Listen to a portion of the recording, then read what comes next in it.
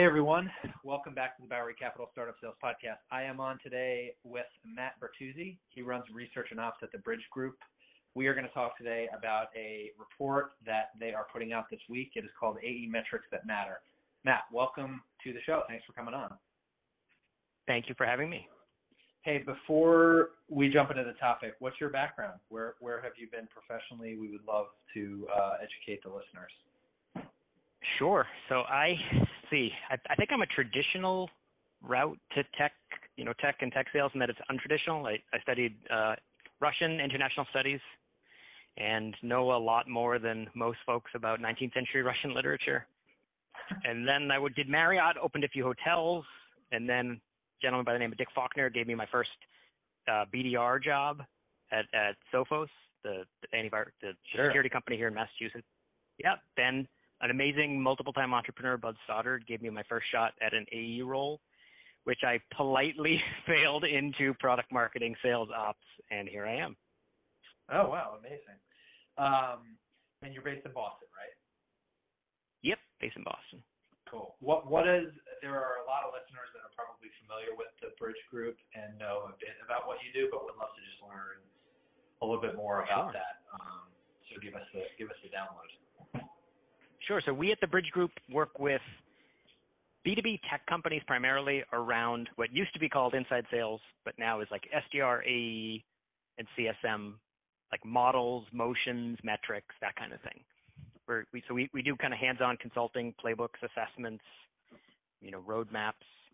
I love my framework and advisory service, friends in the industry, but we're much more like street fighters. We like to get our hands dirty with teams and tools and strategies, things like that.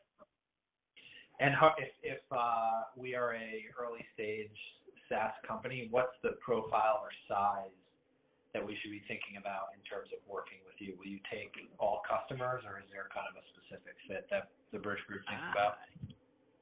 You definitely. So I would say early is relative. So I'd say latter early. Like obviously there has to be founder market fit, then product market fit, and then once you have reps and you're truly like trying to get to repeatable, scalable, that's when maybe something like a sales playbook is helpful, or you're ready to stand up an outbound SDR team. So really, like you have to have customers to prove that you can get more customers before you put the pedal down, and we generally help at that pedal down stage, where it's through B round, pre-IPO, post-IPO, whatever that is. Got it. Okay. And can you comment at all, like how big is the company? And I'm curious, kind of, is there a thing behind the name? Yes, there is. So I don't know even if you know this. So Trish Bertuzzi, our founder, is my mom. So I am one of those weird people who actually works in the family business, and it's good and awesome because we do different things. We don't overlap. Sure. So yeah, she founded the Bridge Group in '98. She was a VP of sales for a pretty big outsourcer called Telesales Inc. back when setting meetings over the phone was wild, when people were just like, that's crazy. Right. So so the Bridge Group, she founded the Bridge Group, and the Bridge Group was to help folks, here it comes, bridge the chasm. So basically Jeffrey Moore's chasm was where the name came from, yeah. Cool. So we're a dozen and change employees. We have folks in Austin, Denver, I always get my Colorados wrong, Denver, San Francisco, and then Boston area in Massachusetts. Perfect. Last question before we jump into the report. I always ask this. What is one thing that no one listening here is going to know about you? So no one would know this. I'm a huge horror fan. Like I love horror movies, obviously, but like horror podcasts.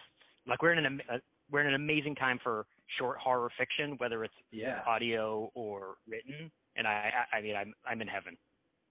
What can you do a quick plug for a horror podcast that you are listening to these days?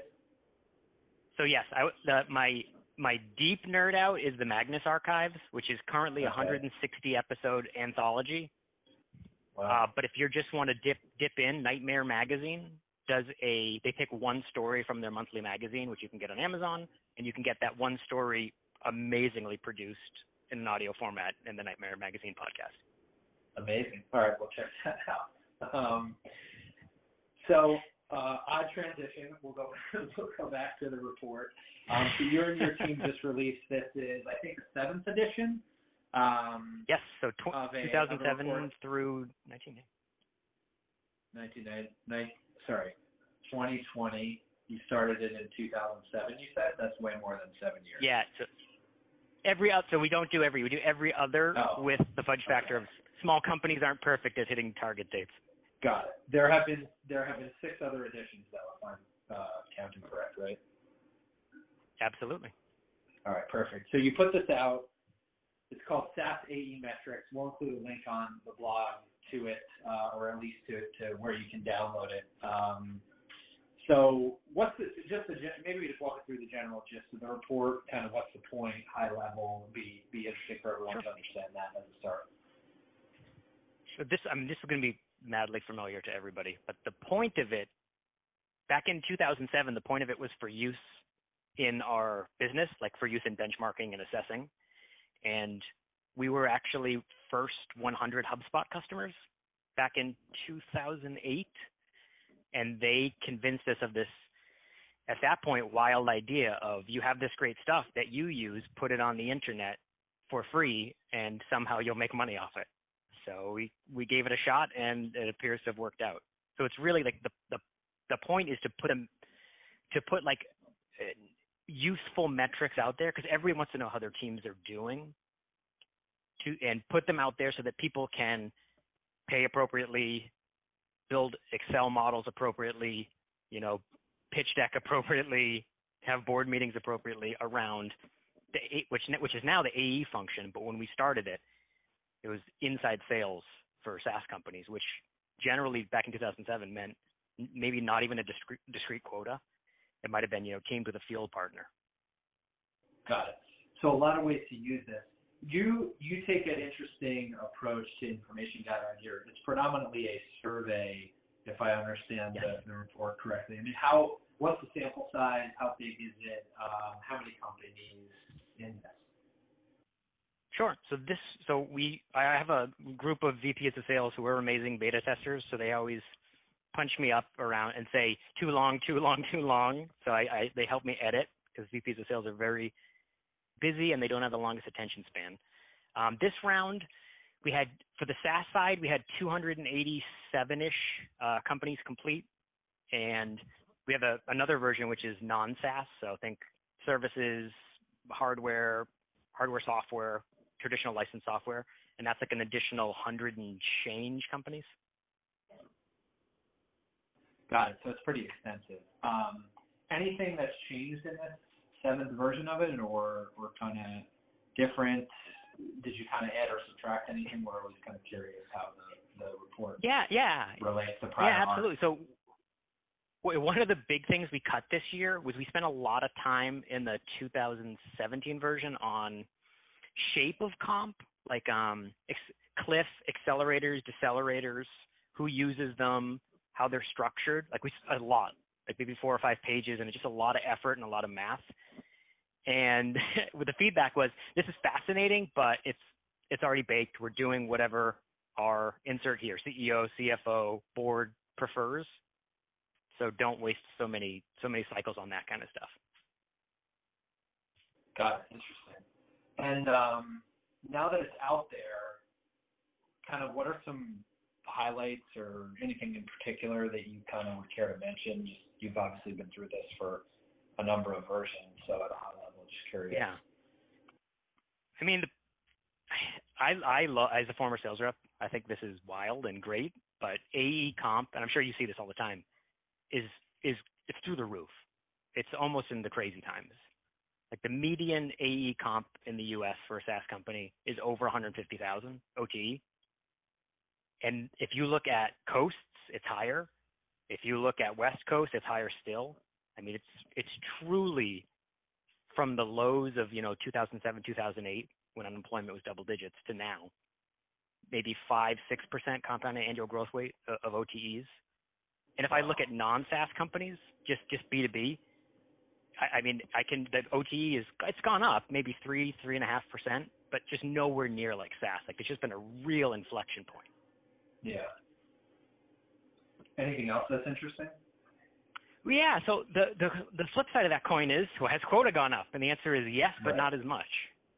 I mean, quota is much more 2.5-3% increase compounded annually, which like means if you're old school like me and you always think, well, 5x my OTE is my quota, we're seeing 3x now. Like I have a friend who just got let's try to get this right. It is a 130K base, Massachusetts, Boston, 200K OTE, 600K new ACV quota.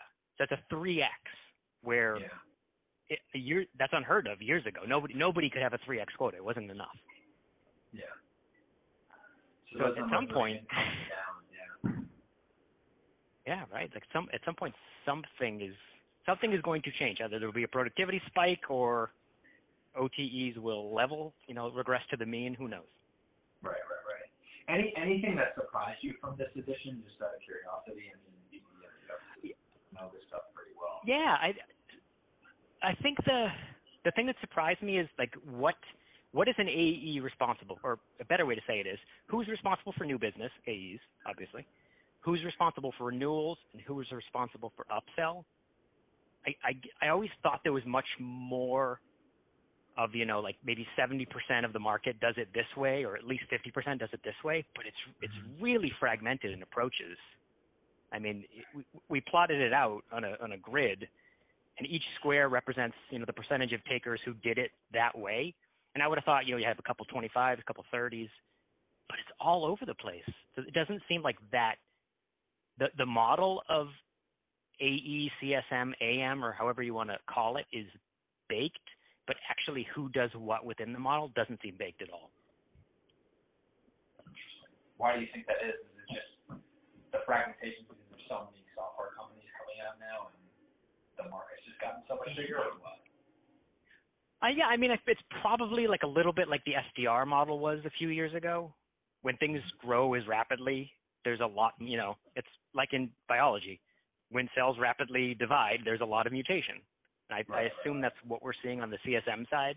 Like there's a lot more CSM, CSM team, CSM leadership. So we're seeing a lot of mutations, which, evolution has yet to call. Interesting. So I don't want to give away everything, but for the listeners, Matt got a really nice structure to this report. He kind of covers 5 key areas: org structure, ramping retention, metrics, compensation, and sales leadership. And so I just wanted to maybe for the next 5 minutes or so unpack some of these different parts, if you were open to it.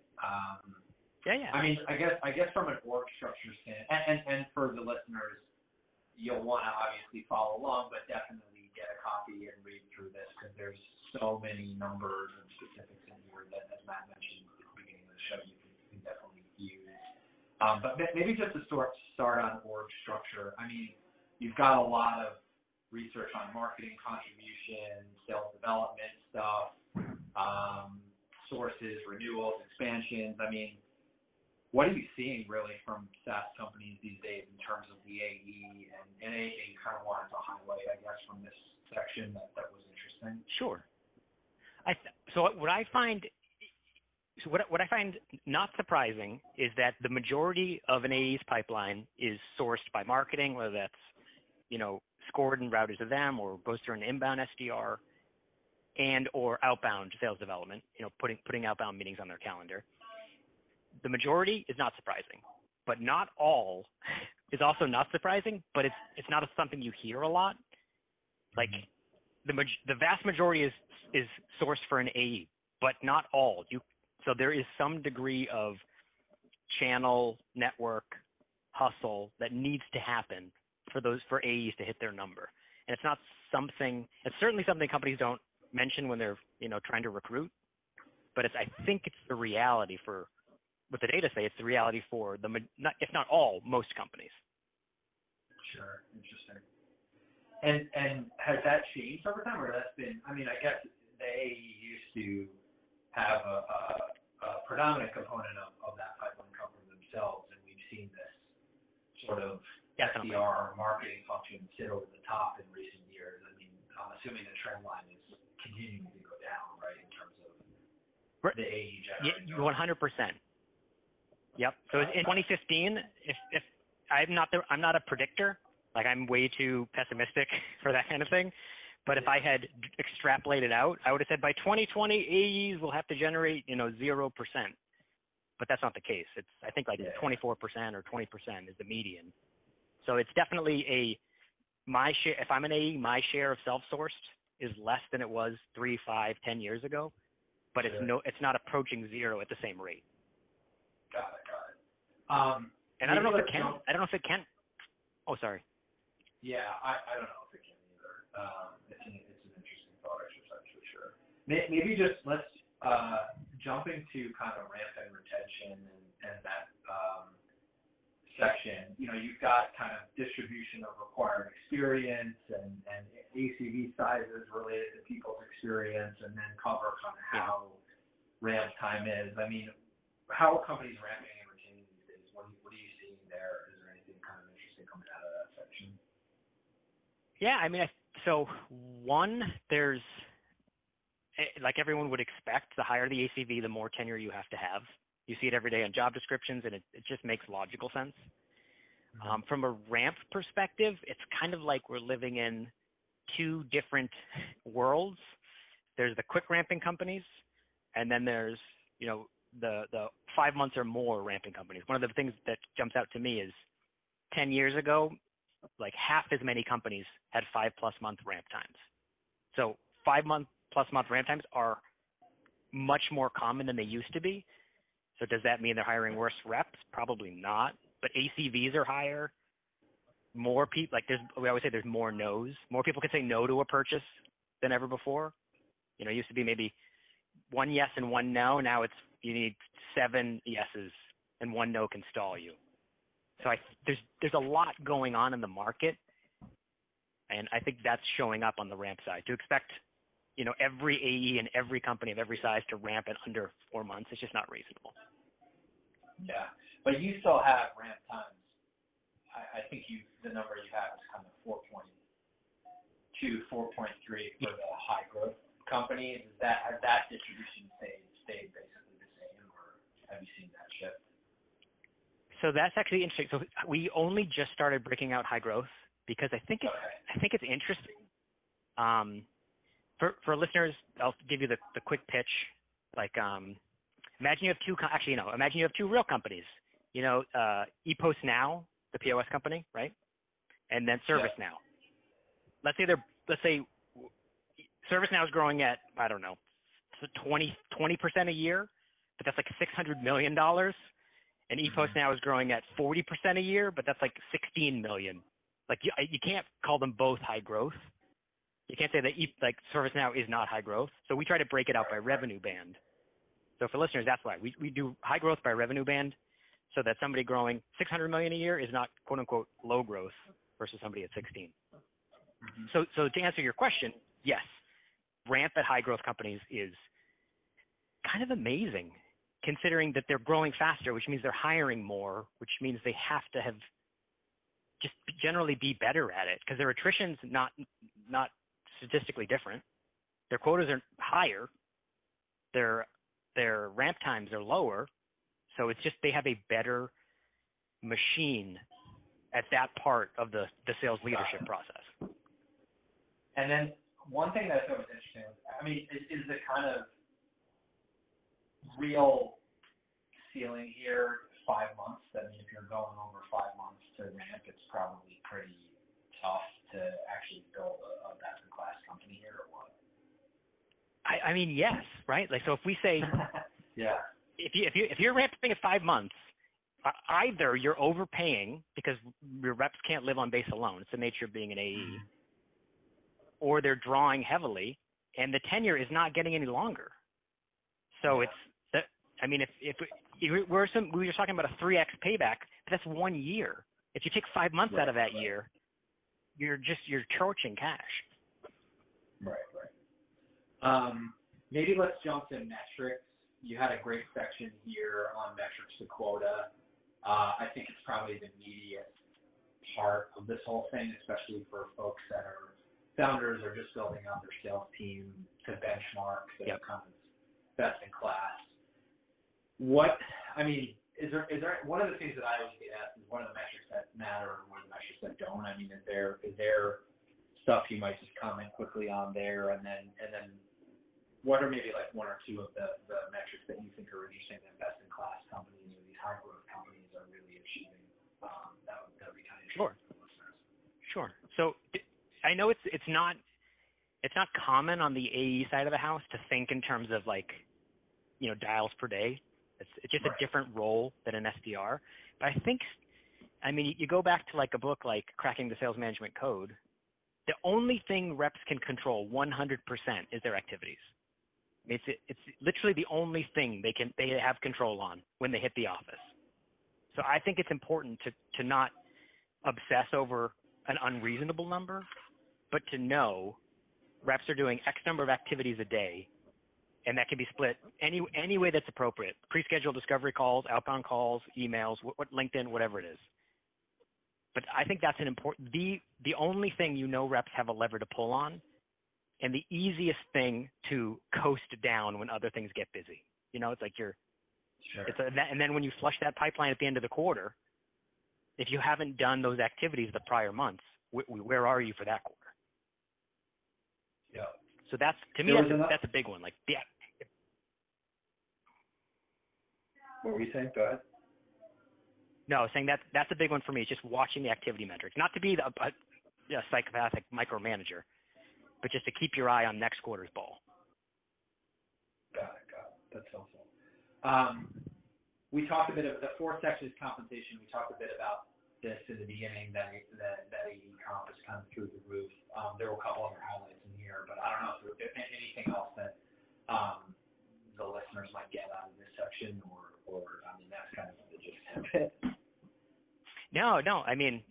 Yes, if you look at recruiters publishing this data, it's easy to say it's in their interest to. I don't want to say inflate, but it's in their interest to exclude numbers that seem low. But I honestly think, we've been doing this long enough that there's no incentive for people to lie about what they're paying their reps to us. Comp is literally high. Anytime you go on Reddit, r/sales, and just search for SaaS OTE, you will see people listing general industry SaaS city with numbers that are like this: 150, 180, 200. So I think you have to know what your market requires, and if you have a high ACV or a difficult sale or you need a lot of experience, you're going to have to pay up. Mm-hmm. One other thing I saw. And are you seeing? Sorry, I can ask if you're seeing it too. Are you seeing it like at early stage too? It's not just. Yeah. No, I think it's across. It's wild. Which is it is wild. One of the things also that I thought was kind of interesting about this section is M&A being used now as a tool for talent. Is that something, I didn't read the prior report, but I know you mentioned Drift and PagerDuty opening, obviously Drift moving to San Francisco and then PagerDuty opening another office in Atlanta. Is that something you think is going to be a trend and continue, or are these kind of one-off examples? I'm just curious.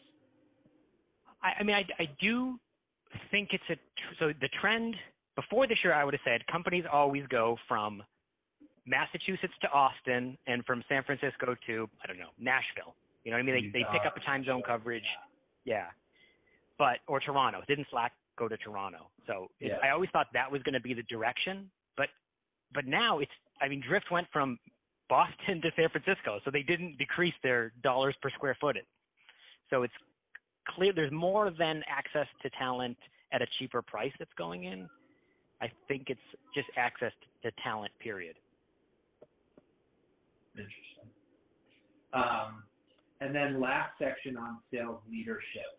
I had never really seen a section like this, so for the listeners, I would definitely take a look. It talked a lot about distribution of titles and rep to manager ratios, leadership comp. Any kind of key insights coming out of that outside of just the comp stuff obviously being up? Yeah, that's certainly true. The comp is up, which is fair. one thing a lot of the stuff I do is over the year I like sit on the report and think for a bit, and then I'll write follow-up pieces. And one follow-up piece I wrote on last round was a good comp plan at a good company should, let's say top 10%. The top 10% of AEs should out earn their manager. Like to me, that's fair and reasonable. So I always like to say, well, if your top reps, if only 1% of your reps are out earning their manager, your comp plan is not generous enough. And if 20% are, someone's too generous and someone's not generous enough. So they don't exist in a vacuum. Those two have to be correlated. And two is that I think it's the hardest job around right now is being an AE manager. Like the pace of change, the amount of technologies that AEs, the amount of technologies AEs are using is out of the date. So it's data, LinkedIn, it's call recording, it's sales engagement. There's just a lot coming at them. Quote to cash. There's a lot going on. I think it's one of the toughest jobs around. Got it. We've talked about a lot over the past 30 minutes: leadership, compensation, metrics that matter. We talked a bit about ramp and retention, org structuring. Again, I encourage everyone to kind of take a look. Obviously, Matt and I are just highlighting it. Any kind of final tips, thoughts, tricks? How do you see people use this in the wild? That might be an interesting place to close on. Yeah. Well, I hope people will kind of think, as they look through their numbers this year, try to right size. Like the thing that makes me happiest is when a rep emails me and says, "Hey, I got a raise because of you." Like, that's fantastic, awesome, good on you. Or the thing that makes me second happiest is when a manager says, "I fought to lower quota based on your data," or whatever it is, to lower expectations of demos per day or what have you, SDR contribution to pipeline. Like in a perfect world, the best companies win because of their process and people and technology, not because they built a culture where people are failing. Right. So yeah, I hope people use this to because it's a hard job, and I want every sales floor to have a positive culture where people overachieve, people miss, but the goals were reasonable. Right. Cool. Well, we'll leave it at that. As I mentioned, Matt Bertuzzi, he runs research and ops at the Bridge Group. The report should be out by the time we release this podcast called AE Metrics That Matter. Matt, thanks so much for coming on to the show. We appreciate it. Thanks to you, and thanks to Bowery.